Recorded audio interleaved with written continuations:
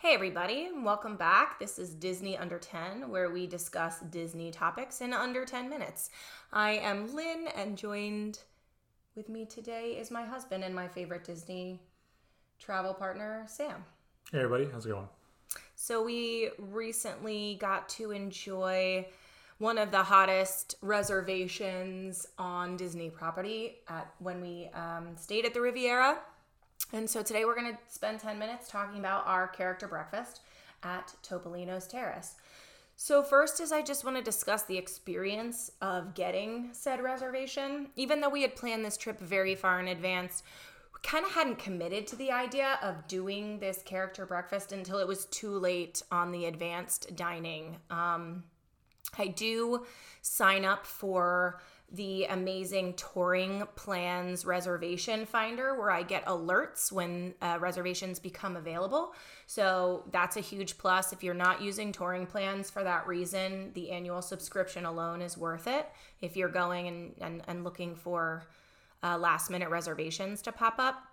But Topolino's for breakfast was just one of those things. It was also a Sunday. I want to note it was a weekend that even when I would get the notification popped up on my phone, by the time I was logged into my Disney experience, that thing was long gone. Yeah.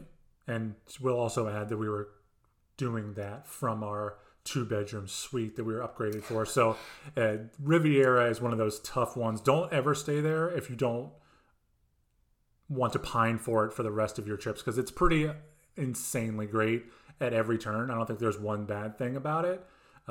But that was a great experience. And then when she found that the next morning, we were ecstatic to kind of just pick up and go and get our kids to stop fighting and go have some great breakfast.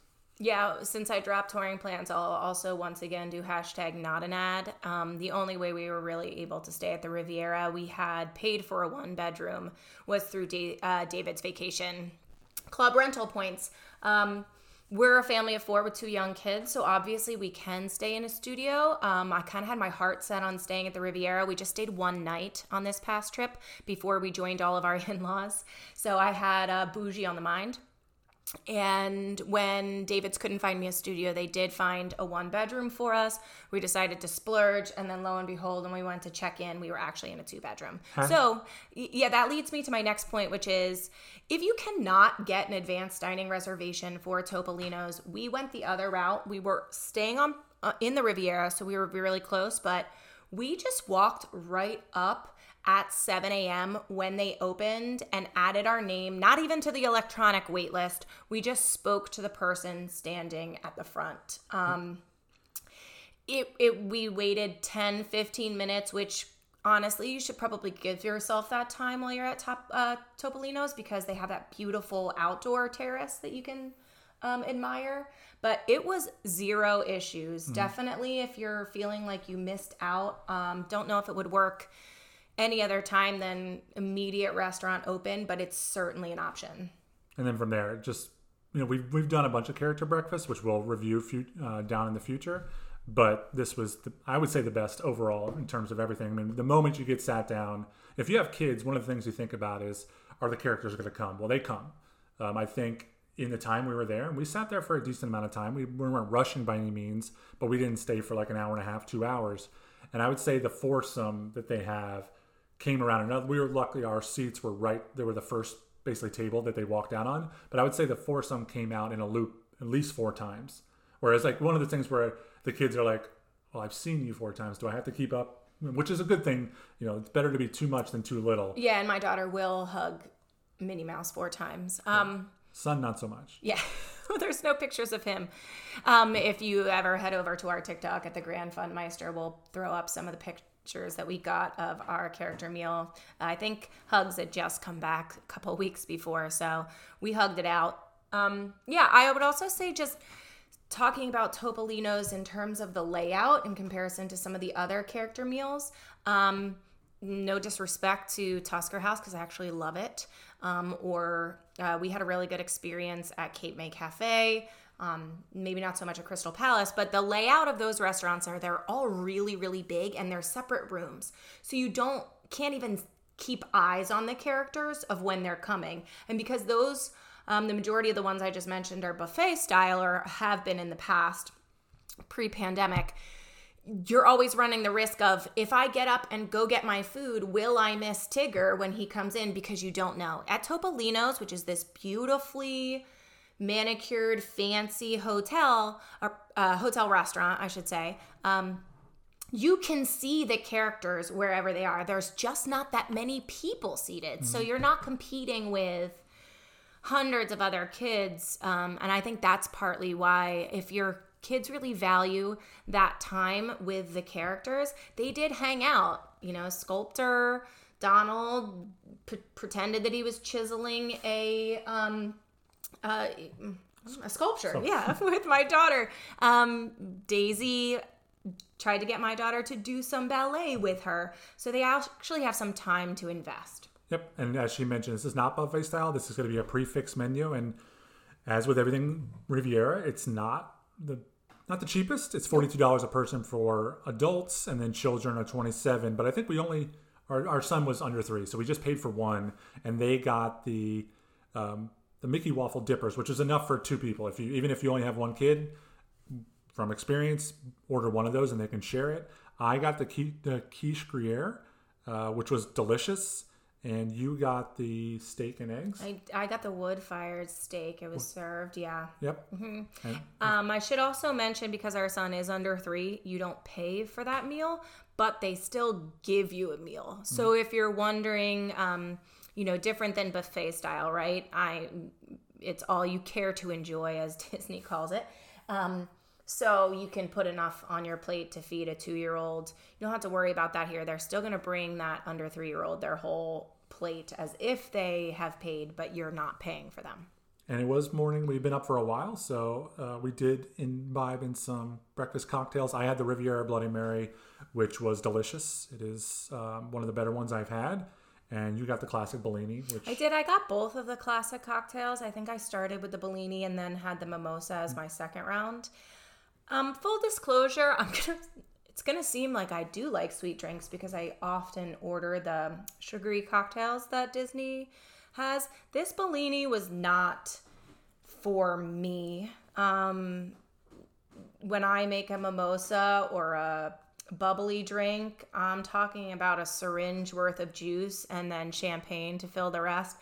This didn't have quite that. It had more of a syrupy kind of quality to it, but I did really enjoy the mimosa, and I'm 1,000% sure that because they have a full bar, that if there is some other cocktail that you would enjoy at your breakfast, or if you just wanted to have bubbles, they could accommodate that. And one other thing, once you're done, or even during your meal, they have this amazing terrace on the back that has, on the right side, just a great view of the Riviera and the pool. It's a great spot. Everyone just takes photos there. And I don't recall what parks you can see over the left side, but there are some great views there. So you can pop out there during your breakfast or lunch or dinner, or do that at the end, which we did. So again, as with everything Riviera, I would say minimal complaints outside of the sugary drink, not enough champagne, which is a fair assessment. For a $14 drink, I would want more champagne than cranberry juice. Bellinis are peach, not to embarrass you, but it's all good. In case anybody wants to write into Sam. Sam does not order breakfast bubbles if he hasn't revealed himself. So just to go back, because we are talking about a $42 price tag, and Sam's telling you that he ordered a quiche, and you're thinking, why is that worth $42? The first thing that happens when you sit is they bring you a really lovely pastry basket. A whole bunch of different kinds of muffins. They have both fruit and then like a Nutella spread. I'm sure it's not technically Nutella, but some chocolate hazelnut spread. And that was awesome. In fact, if you have children who are picky and tend to go towards the sugary things like mine do, they probably would have been happy just with the pastries that came out. In terms of my meal, I do want to talk specifically about what I ordered, so I'm going to pull it up. I got the wood-fired butcher's steak. It's served with polenta, pomodoro tomatoes, roasted onions, mushrooms, and it was awesome. I would not suggest eating it before a day at the parks, but because it was our full resort day, it was definitely worth the $42. Yep. My wife paints a picture with words about the entrees and the appetizers. I'm just like bull rushing it to get to my Bloody Mary review. So it's thank you for taking a step back and say how we got there. But I mean, like we said, we'll talk about some other character breakfasts, what are our favorites and not so favorites. But Riviera, as with everything, my wife, before we got there, she was like, and my wife's not bougie at everything, but travel and accommodations, that's where she puts all of her bougie. And she's like, I wonder if I'm going to like the Riviera. I'm like, it's impossible that you're not going to like the Riviera. And I think they went above and beyond giving us the 2-bedroom We'll have suite. to do a pros and cons about the Riviera in another 10-minute video. It also inspired me as we were talking. Sam could probably do 3 or 4 episodes just on the best Bloody Marys in Disney World. We're revealing ourselves to be breakfast imbibers, but yeah, there's definitely some spots where to get a good drink before 10 a.m.